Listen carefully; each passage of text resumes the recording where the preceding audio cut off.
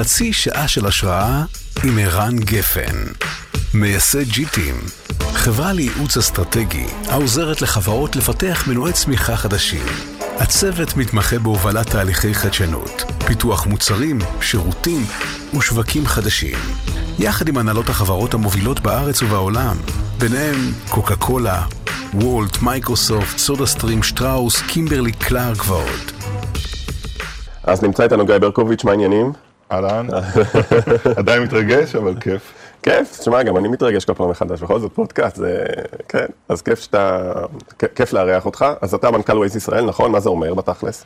מנכ"ל ווייז ישראל, זה אומר באמת שאני קודם כל אחראי על הישות הזו שנקראת ווייז בישראל, יש חברה כזאת שנקראת ווייז ישראל, אבל בתוך ווייז אני בעצם מוביל את כל הפיתוח, אינג'ינירינג, מה שאנחנו קוראים, האופרציה. יש לך אחריות גם על אנשים לא בישראל? כן, סך הכל בווייז יש משהו כמו 650 איש בכל העולם, ובעצם קצת יותר ממחצית מהארגון הזה נמצא בתוך הארגון שלי, שהוא הפיתוח והאופרציה.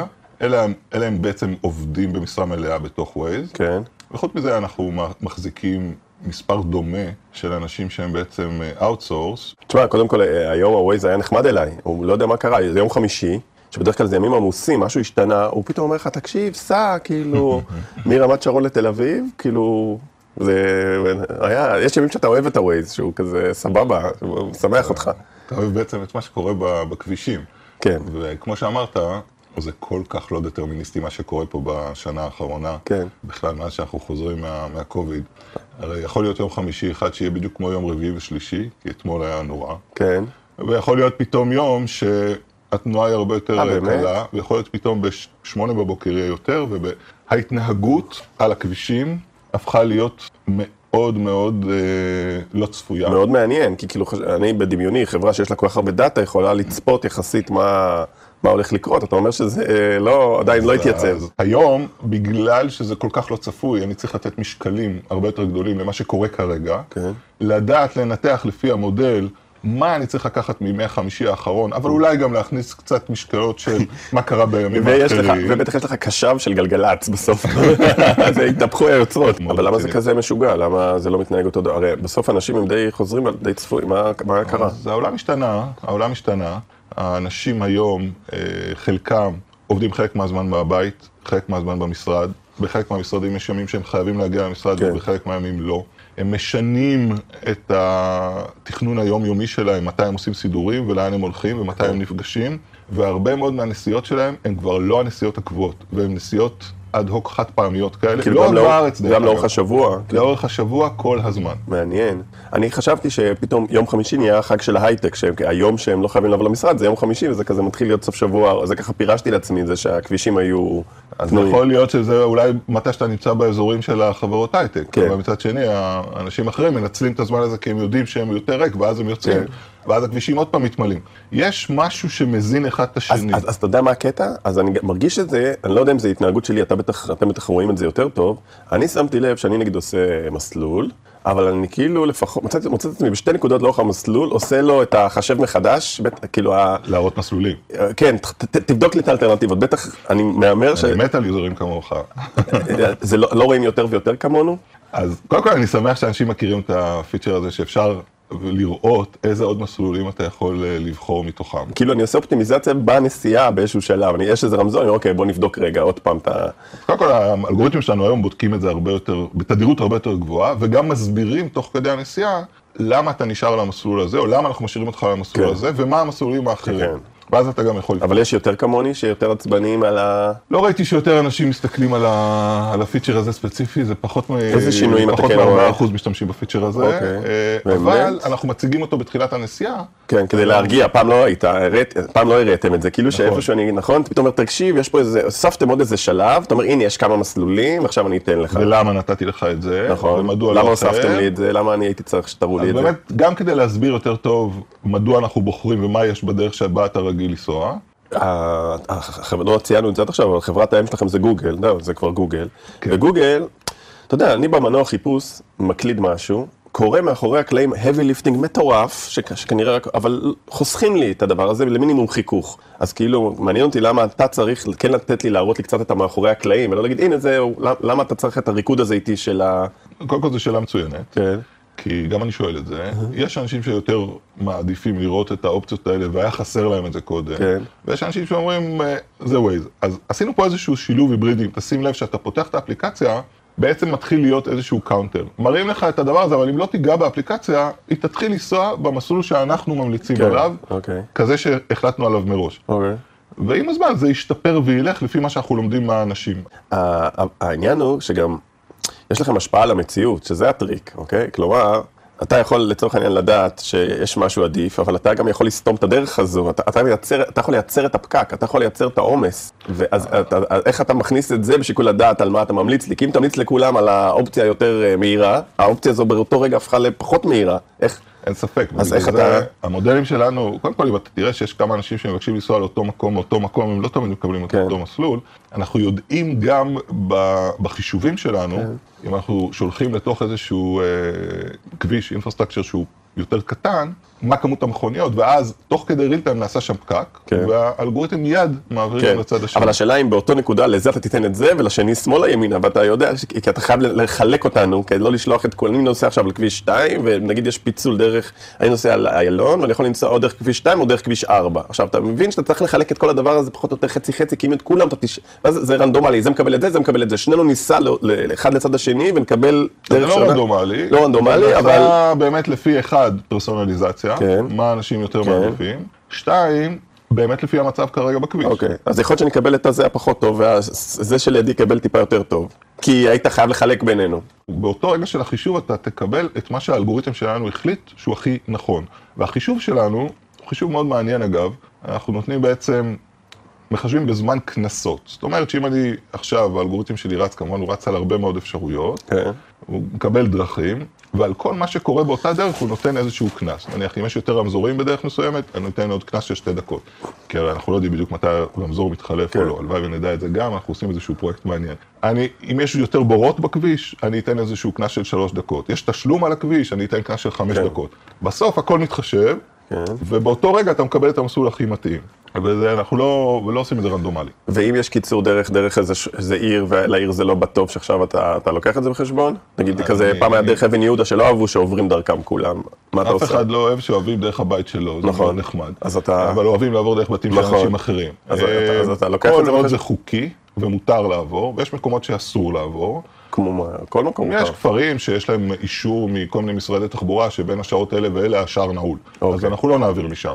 כל עוד לפי חוק מותר להשתמש בדרך, הדרך היא ציבורית, אנחנו באלגוריתם נכניס את זה לתוך האופציות שלנו. אבל קיבלתם בקשות מלבד שכונה? אנחנו מקבלים אינסוף בקשות ודרישות, מכתבים, עורכי דין? וטענות. כמובן שאותו בן אדם, כשהוא נוסע לעבודה, הוא בטוח עובר דרך שכונות של אנשים אחרים, אבל אצלו בשכונה הוא לא רוצה לנסוע. אז שוב, אם הוא יקבל אישור חוקי, שברחוב שלו אסור לאף אחד לנסוע חוץ מתושבי הרחוב, לא מכיר דבר כזה, אז אנחנו לא נעביר, כי אנחנו עובדים לפי החוקים. הקהילה שלנו עובדת דרך החוקים. מה שכן, אם יש בית ספר לדוגמה, בשעות הבוקר, 8, אנחנו כן נוסיף איזשהו כנס על אותו מקום. אנחנו קוראים לזה permanent hazard, אני לא יודע איך לקרוא לזה בעברית, אבל ברגע שיש לי מקומות כאלה, אז זה נכנס לתוך חישוב הכנסות שאנחנו נותנים על אותו מסלול. אבל אין דבר כזה שלא נעביר. אז אני לא יכול להתארגן כוועד שכונה ולהפעיל עליכם לחץ שיעברו פחות רכבים דרכי. התארגנות זה תמיד נחמד, זה גורם לקהילה להיות יותר קרובים וצמודים ולעשות הרבה פרויקטים, אבל זה לא יעזור לשנות, להוריד את האופציה הזו מ-Waze. אוקיי, ובמבט על, המצב באמת נהיה יותר גרוע, כאילו, בכבישים? לחלוטין. לחלוטין. זאת אומרת, הוא נעשה הרבה יותר גרוע ממה שהוא היה. תן לי דוגמה במספרים, איך אני יכול לכמת את התחושה? אז במספרים בארץ, לדוגמה, אנחנו מגיעים למקומות שגם היום אחוז הנסועה גבוה בכמעט 30% בחלק מהמקומות. לעומת? מה שהיה לפני פרה-קוביד. כאילו, אם אני משווה את 2019, נכון? כאילו פרה-קוביד להיום, אז היום 30%. יש מקומות בין 20 ל-30%. יותר גרוע, זה זמן נסועה, יותר זמן על ה... יותר תנועה, יותר זמן. יותר זמן, הכל 30%. הכבישים פשוט פקוקים. יש יותר מכוניות בכל רגע נתון.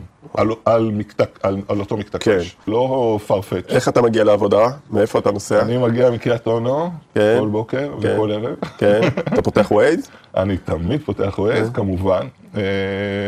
וזה, א', ברגע שאתה פותח Waze בעיניי, זה גם פסיכולוגית קצת מרגיע, כי אנשים פחות מתעסקים לאן אני צריך לנסוע, איפה אני צריך לפנות. יש לך איזה מישהו שנמצא איתך באוטו, אתה לא לבד. שמעתי עם הרבה אנשים שאחד הדברים שהם עוברים בווייז, אני נכנס לאוטו, אני לא לבד. ראינו את זה לדוגמה במנהרות. אתה יודע, בישראל, המנהרות, אנחנו רואים, יש מנהרה אחת בחיפה שהיא די ארוכה, ועוד מנהרה בכביש 6. רואים, כמה מנהרות כבר יש בארץ. מסתבר שאם אתה מסתכל בחיפה, התקינו לדוגמה את מה שאנחנו קוראים Waze Beacon. Waze Beacon זה מכשיר קטן של בלוטות' שאנחנו מתקינים כל כמה עשור, לא אנחנו, מי שרוצה להתקין את זה, העירייה או בעלת הטאנל, כן. והתקינו את זה גם בחיפה, ואז אתה לא מאבד את ה-GPS שלך תוך כדי שאתה כן. נכנס. ומה זה עשה? בחיפה לדוגמה, זה עזר להוריד את כמות התאונות, חד וחלק, כי מה קרה לאנשים שנכנסו לתוך הטאנל הזה? הם פתאום לא ידעו לאן לפנות, נכון. אז הם מתו, בפיצולי. נכון. ואנחנו רואים את זה בבוסטון. בבוסטון התקינו שם, ובשיקגו התקינו את כל ה-Waze for... זה נחמד, כי אז אתה רואה את הערך שלך, אם אתה יכול לראות תאונות לפני ותאונות אחרי, אז אתה... זה מאוד עוזר. אז ה-Waze הזה, שאתה נוסע איתו גם למקומות שאתה מכיר, בעצם יש לו ערך מוסף. מעבר לזה, כשהעיריות, או מי שאחראי על משטרת ישראל, רואה שקרה משהו. היום שוטרים במשטרת ישראל עברו קורס בווייז, והם יודעים לערוך את המפה, והם יכולים ב-real time להוסיף מחסומים, או להוסיף מקומות שאסור לנסוע. למה צריך קורס לזה, לשוטרים? כל בן אדם שרוצה לערוך במפה, נכנס בעצם לאיזושהי תוכנית, יחד עם הקהילה שלנו, כדי שידע מה לערוך, מה החוקים, שלא יהיה פה איזשהו abuse. אז אם אני שוטר תנועה, אני עובר סדנת, כן, הוא גם יכול להעלים את עצמו, כי דיווחתי עליו, יש לו כזה מצב, כן, יש לו מצב גוסט, לא. שנגיד בחתונות וזה, ששומעים שאתה מווייז, אתה יודע, אתה באירוע, מה הטענה הכי גדולה, מה אומרים לך? קודם כל, תמיד, בדרך כלל אנשים תמיד יש להם מה להגיד. אבל מה חוזר על עצמו? כאילו שאתה אומר, וואו, זה כאילו, צריך לטפל בזה. א', אני רגיל לזה גם ממקומות אחרים. אנשים הם אנשים נוסטלגיים, שמתי לב. תמיד איזה כיף היה פעם. פעם הייתם הרבה יותר טובים. ואני זוכר את זה, אני רואה את זה גם עם החבר'ה שלי מהצבא, חושבים שפעם היה יותר טוב, לא. אז אני יודע כמה אנחנו היום הרבה יותר טובים מבחינת ה-latency לדוגמה, האיכות שאנחנו נותנים. אוקיי, אז בוא ניכנס רגע באמת פנימה, מבחינת ניהול המוצר והצוות ואיך בעצם עובדים, אז בעצם יש אינסוף פיצ'רים שאפשר, אינסוף הזדמנויות שאפשר לעשות. אני מניח שאחד מהאתגרים הוא הפוקוס, להחליט זה עושים, זה לא עושים, בטח רוב ההצעות לא נעשות בסוף, איך אתם מחליטים מה כן להוסיף, מה לא להוסיף? בסוף, מי כמוך יודע, זה מה שאתה עושה. נכון. זה להחליט על אסטרטגיה, כי בלי אסטרטגיה, אז אנחנו יכולים פה להעביר את הזמן ולעשות כל מיני ניסויים מאוד נחמדים. כן. אנחנו בעצם קובעים אסטרטגיה, משתדלים לעשות את זה לא יותר מפעם אחת בשנה, אבל לפעמים אנחנו גם בודקים את האסטרטגיה יותר פעם בשנה. תן לי דוגמה לאסטרטגיה מעכשיו או מלפני שנה, שתן לי דוגמה. ואז לפי האסטרטגיה אנחנו באמת מתעדפים את מה אנחנו רוצים לעשות. יש דברים, מה שאני קורא להם, heartbeat אני קורא לזה, שלא משנה מה, אני צריך להשקיע בזה. נניח, navigation, אני תמיד צריך להשתפר, אני תמיד צריך לעשות אותו יותר טוב. נכון, זה ליבת המוצר. לא משנה מה האסטרטגיה, אני אמשיך לעשות את זה. נכון. אני חייב להחזיק את המערכת באוויר, אני חייב שהיא תמשיך to scale. יש לנו יותר מ-150 מיליון יוזרים אקטיביים בחודש, מה שלפני עשור היה פחות מ10 מיליון. אם אני רוצה להמשיך לגדול, אני לא יכול לדוגמה לשלם על סרברים בצורה ליניארית. אז אני צריך לעשות אופטימיזציות באיך אני עושה את החישובים. אז הדברים האלה הם ה-heartbeat. והדברים האחרים, אנחנו קובעים אסטרטגיה, ואז מנסים לראות מה הדברים שיהיה להם את הכי הרבה אימפקט בכיוון הזה. אוקיי. אז האסטרטגיה עכשיו, בדיוק סיימנו עכשיו תהליך אסטרטגי, שהיה אחד מהתהליכים היותר מעניינים בווייז בשנים האחרונות, כי בעצם החלטנו לסגור את שירות הקארפול, שזה תחת מאוד מאוד חשובה. כן. אחרי שהשקענו בה הרבה זמן, ואני אישית, זה היה אחד מהדברים שאני חשבתי שיכולים לשנות את העולם. כן. ולדעתי, אם לא היה קורה הקוביד, אולי זה גם היה קורה, אבל קיבלנו פה מכה. והחלטנו שאנחנו ניגשים באסטרטגיה, שבגלל שראינו שכמות התאונות, וכמות ההרוגים והפצועים, אגב, לא רק בישראל, בעולם, גדלה, החלטנו שאנחנו רוצים לעזור לשנות את ההתנהגות על הכבישים, כן. ולנסות לעשות את הנסיעה הרבה יותר בטוחה. אוקיי. ולכן אנחנו היום בודקים ומתעדפים גם תשתיות, אינפרסטרקצ'ר, שיביאו אותנו לזה, עושים דאטה לדוגמה, hardbake event, כאילו, מה בעצם הגורם נאמבר 1 לתאונות, בעינינו, מה שאנחנו קוראים ממאמרים וכו' למחקרים, זה שקורה לך איזה משהו, שינוי מהירות פתאומי. לדוגמה, דוגמה פשוטה, אם אתה נוסע על כביש החוף, במהירות די גבוהה של 100 קמ"ש, ואוטוטו אתה מגיע לפקק שעומד, כן. ואתה כזה נוסע בניחותא, ואז פתאום אתה יכול להתקע, וקרתה תאונה די קשה לפני כמה חודשים עם תאונה בכביש החוף, אני זוכר ליד מעגן מיכאל. אם אנחנו נתריע על זה הרבה קודם, או ממש במקום הנכון. תן לי עוד דוגמה שהיא כזו. אנחנו לפני מחלף מאוד מסוכן, או פנייה מאוד מסוכנת, אנחנו נכניס אותך לאלרט. אבל שוב, אנחנו צריכים לעשות את זה, רק באמת איפה שיש, כי אם נעשה את זה יותר מדי, אז אתה תתעלם. נכון, או הפוך, יכול להיות שאתה גם מייצר בהתנהגות שהיא יותר לחוצה.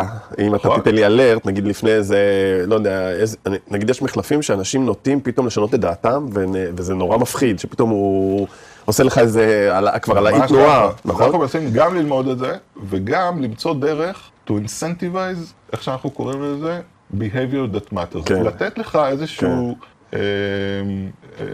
מתנה או על זה שאתה תתנהג כמו שצריך. האלרטים שלנו הולכים להיות אלרטים מאוד מאוד מדויקים. אבל איך החלטתם על האסטרטגיה הזו? כי יש בה גם סוג של פרפס, משהו כזה שהעובדים יגידו, אוקיי, חשוב לי לבוא אני מבין למה זה גם חכם, כי כאילו ווייז כבר עובד, הוא אומר, טוב, אז מה צריך אותי פה? זה כבר מנגן, זה עכשיו maintenance, מה שנקרא. כאילו, פתאום אתה נותן משהו עם פרפס, אתה אומר, חבר'ה, אנחנו רוצים לעזור, להציל חיים. אני חושב שהתהליך עצמו, הפעם, היה תהליך שנוהל באמת טוב, והוא באמת היה תהליך שמרני, מה שנקרא. קודם כל חיפשנו, מה הסופר פאוור שלנו, של ווייז? במה אנחנו הרבה הרבה יותר טובים? איזה ערך מוסף הכי גדול אנחנו יכולים להביא ליוזרים?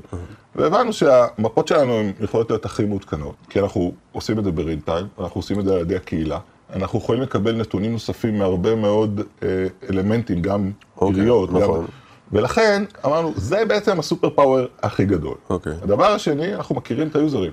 בניגוד לאפליקציות נוספות, שהן לא יותר מדי פרסונלית ולא שומרות את הנתונים האלה, אנחנו יכולים לדעת גם דברים יותר נתונים, עוד פעם, לא private information, אבל על ההתנהגות שלך ומה אתה רוצה. ואז חיפשנו, יחד עם העיריות, מה אנחנו יכולים בעצם לעשות עוד כדי לעזור, לראות, אנחנו קוראים לזה how cities move, כאילו, איך אנחנו עוזרים לעיריות לזוז יותר מהר, ותאונות הן באמת אלה שעוצרות את הכי הרבה תנועה. כאילו, אתה אומר יחד עם עיריות, כי אתה אומר שעשיתם את התהליך הזה, זרחתם לבעלי עניין, לצורך העניין עיריות, ובדקתם? בדקנו, כן, בדקנו הרבה מאוד, עם הרבה מאוד שותפים שלנו, במה אנחנו יכולים להביא ערך מוסף, ומה ה-perception, בסוף perception is reality, וזה גם נכון במקרה הזה, ואחרי שהבנו מה הסופר פאוור שלנו, אמרנו במה אנחנו רוצים כן, אבל אין בעיה, אבל אתה גוגל, אז יש יעד, אני רוצה מספר, כמה אתם רוצים לעזור למנוע תאונות קשות, פגיעות בנפש, שמתם, אמרתם,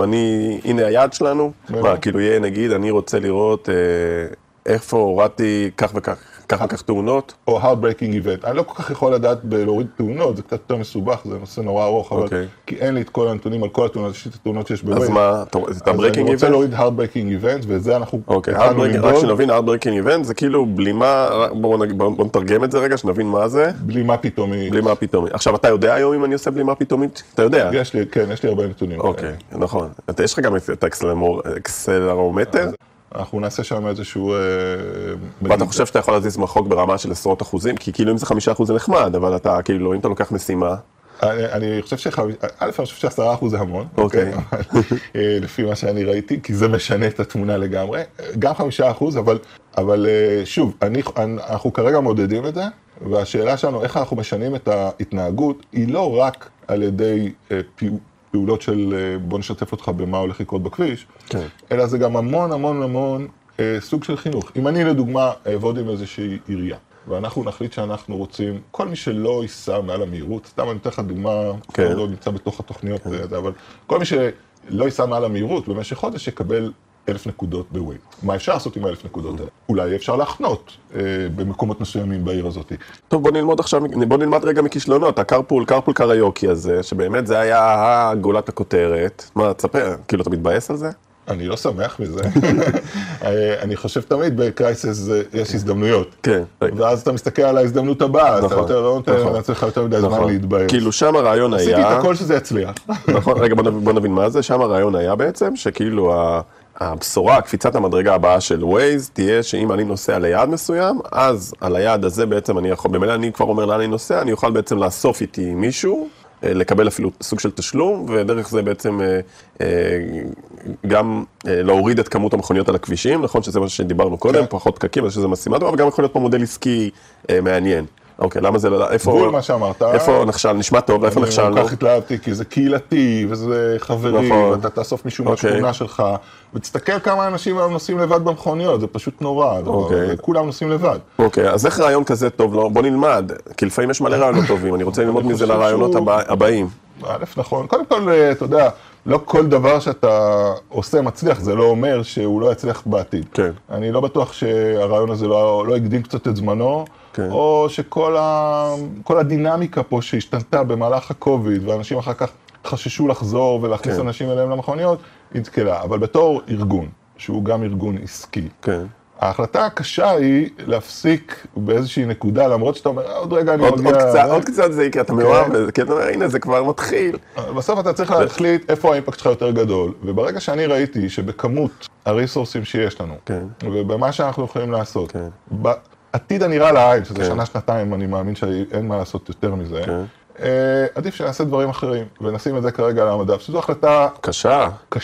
גם בארגון, אני ישר אומר, וואי, פטרו אותי, כאילו, אתה צריך ללכת לארגון, להגיד, חבר'ה, אני לקחתי על זה 3 שנים של מתכנתים, פוקוס, 4 שנים של פוקוס ומתכנתים, כל הקומות פה עבדו על זה, אז כאילו, איך הפרצוף שלך בא להגיד את זה, איך הארגון מקבל כזה דבר? בוא נגיד את הרציונל, ובוא ניתן את התוכנית. ולכן שיצאנו עם ההחלטה בהנהלה, שהייתה החלטה די קשה ולקחה לנו די הרבה זמן, נתנו מיד את הרציונל ואת התוכנית קדימה, איך אנחנו סוגרים בצורה מכובדת וטובה, ולאן הצוות הזה עובר ומה הוא עושה. הצוות הזה עוד לפני שהוא הספיק לסגור כמו שצריך את קרקע, גם לסגור צריך לעשות כמו שצריך, כבר כל כך בער לו להתחיל את הדברים החדשים, שזה בדיוק האלגוריתמים האלה שמחפשים איך אנחנו מזהים מתי הולכת לקרות תאונה, ואיך אנחנו מונעים אותה. אז זה גם חשוב שזה יבוא ממך, שזה לא יבוא מהנהלה, שזה לא יבוא מאיזה סגן נשיא בזה, שיגיד חבר'ה, אני סוגר לכם את זה, כאילו... אף אחד בגוגל לא יתערב לנו בהחלטות. אנחנו קיבלנו את ההחלטה בתוך Waze, והיה לנו גיבוי מלא. אבל זה נורא חשוב, אני חושב שיש פה משהו ללמוד, אני חושב שכשאתה מנהל, ואתה מנהל פרויקט דגל, אוקיי? גם בתוך הארגון, וגם החוצה, יצאת החוצה, זה הדבר, כאילו מה שנקרא, אחריי, לשם הולכים, זה הדבר הגדול הבא. איך אתה מנהל את הסיטואציה, שאתה בעצם אומר, חבר'ה, זה לא קורה. כאילו, נכון? עכשיו, אם אתה טועה בניהול הסיטואציה, אתה קודם כל משלם במשרה שלך ובאמון של האנשים שלך, מיד, כאילו, אותה סיטואציה בהתנהלות אחרת, היא בכל מקרה היא סיטואציה לא טובה, כי הושקעו משאבים שלא קורים כרגע, אבל נכון? אפשר ללמוד מזה משהו. א', אני מסכים עם כל מה שאתה אומר. לדעתי, הדרך שבה החלטנו לשתף את האנשים מצד אחד, כי גם אם אתה משתף אותם יותר מדי, וזה לוקח כמו מסטיק לאורך זמן, אז אני קורא לזה killing you softly, זה גם לא כל כך טוב. צריך לעשות את זה באיזושהי צורה של פלסטר די מהיר. החלטות צריכים לקבל בעיניי הכי מאוחר שאתה צריך לקבל אותם, כי אז יש לך את הכי הרבה מידע. אבל כשאתה מקבל אותם, צריכים לקבל אותם ולבצע אותם מיידית. כי אם אתה מקבל ולא עושה להם אקסקיושן, זה כאילו לא קיבלת את ההחלטה. אוקיי. ולכן, אני חושב, אני מקווה, אבל מי שצריך להגיד יותר זה האנשים פה, אבל עובדה שהם פה.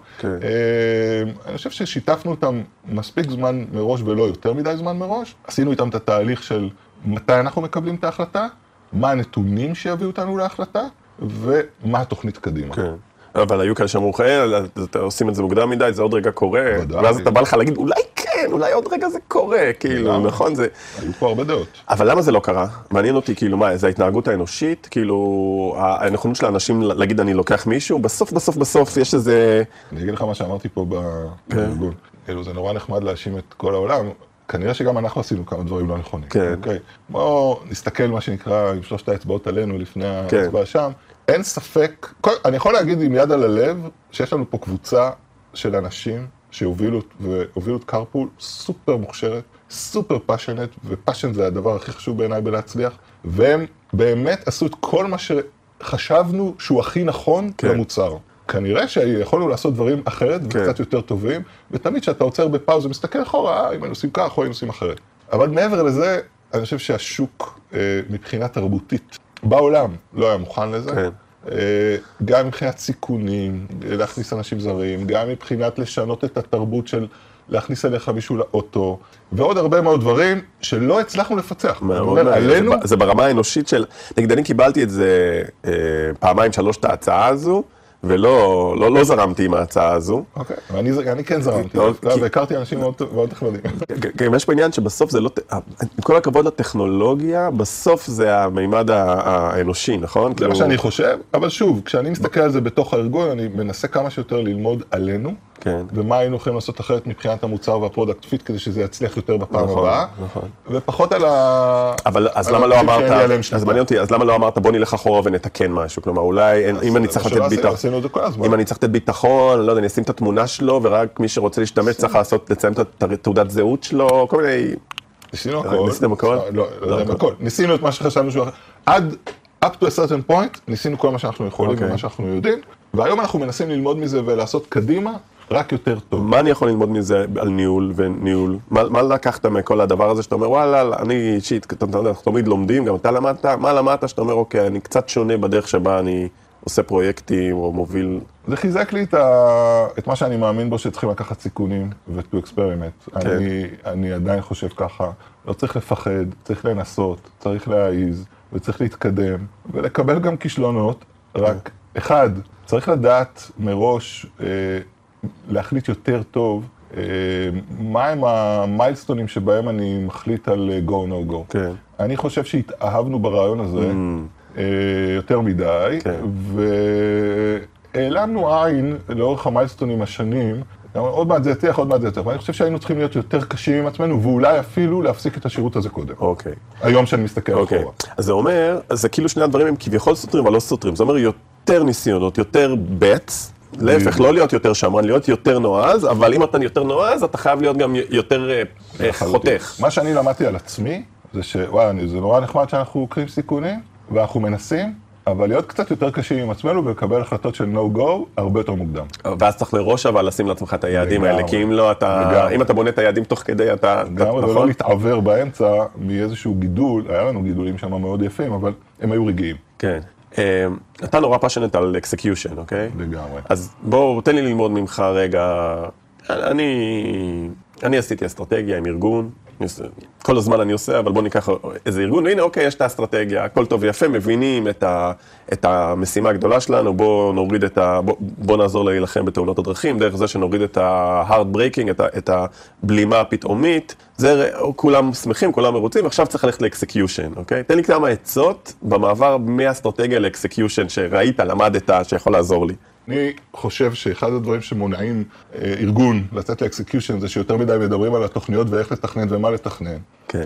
בסוף צריך לתת ולהציב כמה לידרים בתוך הארגון עם R&R ברור, כלומר עם מי עושה מה ועל מה הוא אחראי ומה הסמכויות, ותמיד האחריות צריכה להיות יותר גדולה מהסמכות, אבל שיהיה ברור מי מוביל את מה ולתת להם לצאת לדרך ולהפוך את זה לתוכנית פונקציונלית. Put the money where your mouth is, בעיניי זה קריטי, אבל בעיקר בהגדרה של מי נמדד על זה. בסוף אנשים עושים את מה שהם נמדדים עליהם. כן. ואם המדד הוא לא מספיק ברור, המדידה היא לא מספיק ברורה, ואין אחריות, כן. אני הכי אוהב את המשפט הזה, nothing sharpen your mind like the guillotine. אז אם אתה שם את הקומיטמנט שלך, אז זה עכשיו. התפקיד שלנו, של ההנהלה, של לידרים, זה למנות את האנשים הנכונים. יש לך תמיד הרבה אנשים בארגון, אתה אומר, לא נעים לי מזה ולא נעים לי מההוא, ואם אני אתן רק לזה להוביל, אני לא מאמין בשיטה הזאת, אני מאמין למנות מישהו שיהיה ברור שהוא מוביל את זה, ויש לו cross-functional team. וה-cross-functional team הזה הוא בעצם צוות מטריציוני. מה זאת אומרת צוות מטריציוני? אני מעדיף לבנות מין סקוואדים כאלה, או איך שלא קוראים להם בכל ארגון. כן. עם מוביל לאותו קבוצה, משהו שאני משתמש באיזו שיטה שעמדתי בזמנו במייקרוסופט, אבל זה כל אחד יכול לעשות משהו אחר, כמו איזה ה-seed שברור מי ה-D ומי ה-C ומי ה-I. מה זה אומר? תגיד לי, לא מכיר את ה-C. ה-D זה ה-decision maker, הוא אחד. מראש יודעים שהוא זה שמחליט. הוא אחד, והוא מוביל את התהליך, והוא עושה אותו. וכולם יודעים שהוא... או היא. אגב, יש הרבה היא. אצלנו ואני מאוד גאה בזה. ה-I זה כל האנשים שנותנים אינפוט לתהליך הזה, והם גם חלק מהקבוצה הזאת, הם בעצם מבצעים אותה. ה-C הוא מאוד טריקי. לא תמיד יש בתהליכים... מה זה C? ה-C הוא קונקור. כן, מה זה? ה-C הוא, בפרויקטים יותר מורכבים, זה מישהו שאתה חייב שה-D יקבל את ההחלטות בקונסנזוס עם ה-C. זה מאוד מעניין, אני ממליץ שלא יהיה יותר מ3, בין 1 ל3, אם בכלל אתה צריך. מה זאת אומרת, יש לו סוג של וטו? כן, לדוגמה, אתה צריך שיהיה מישהו מהליגה. אתה לא יכול שה-D יקבל החלטות שהליגה לא מסכים איתם, וזה קשור לכל מיני פיימנט. לדוגמה, אתה צריך מישהו מהפיתוח שיהיה בתור השיא מישהו, עדי הוא בדרך כלל מישהו שמגיע מהפרודקט, כי, אתה יודע, זה שהפרודקט ביקשו לעשות מכונה שעושה זהב, זה לא אומר שאני יכול לעשות את זה. כן. אז אתה צריך גם C בעולם הזה. אוקיי. ה-A הוא הפרובר, והפרובר בעצם מגיע אליו, גם הדברים שלא הגיעו להסכמה, כן. כי לכל אחד מותר לעשות to escalate. שאלת אותי מה אני ממליץ to execute, זה להגדיר היטב את הדברים. כן. עכשיו, שוב, אי אפשר תמיד להגדיר הכל, חייבים להשאיר משהו לאפרוריות, כן? אני לא אוהב שעובדים הכל לפי...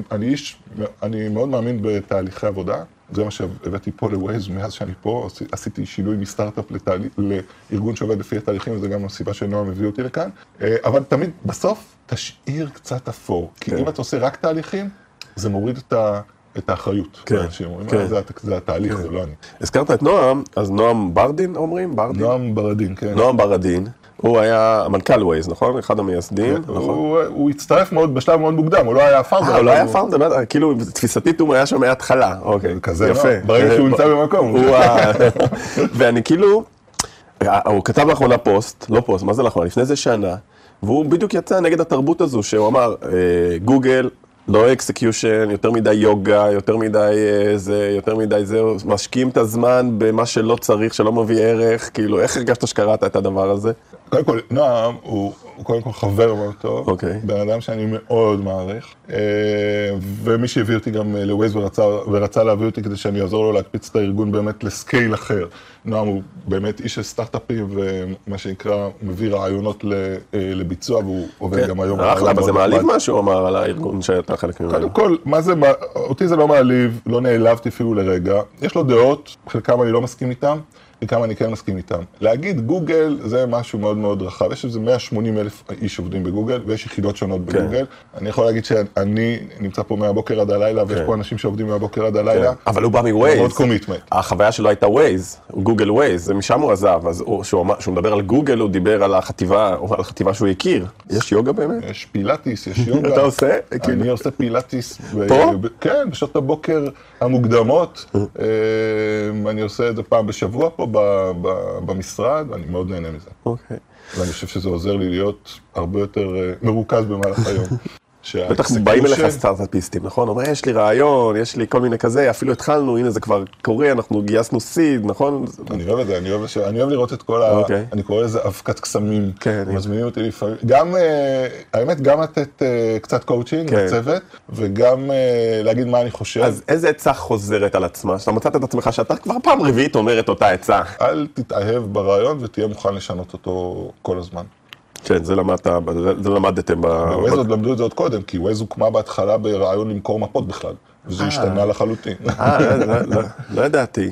רגע, אבל אם יהיה אוטונומי, אז זה הורג את כל ווייז, נסגר ווייז. עוד חזון לאוטונומי. אתה יודע, שהצטרפתי לווייז, אמר לי, נועם, עוד 15 שנה יהיה הכל אוטונומי, והיום הוא אומר לי, גם עוד 15 שנה זה, אבל... זה כל פעם זז אוטונומי. חכה, נראה, זאת בינתיים עוד רחוקה הדרך. אוקיי, אז תספר את הקריירה שלך רגע, איך? אני קודם כל, אני קורא לעצמי גיא, אני מהנדס. אני אומר תמיד שאני מהנדס. קודם כל מהנדס. מה זה אומר, ההגדרה הזו, ההגדרה עצמית של מהנדס? מהנדס זה אומר שאני באמת מסתכל קודם כל על עולם האקסקיושן, הקידוד.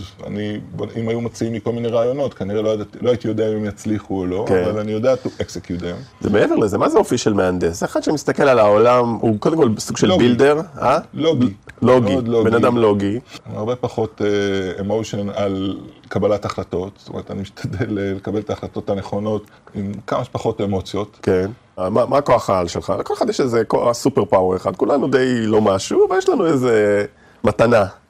אני מאמין שהמתנה שלי זה, קודם כל שאני אוהב אנשים, אני אוהב לעבוד עם אנשים, אחרת אפשר לנהל.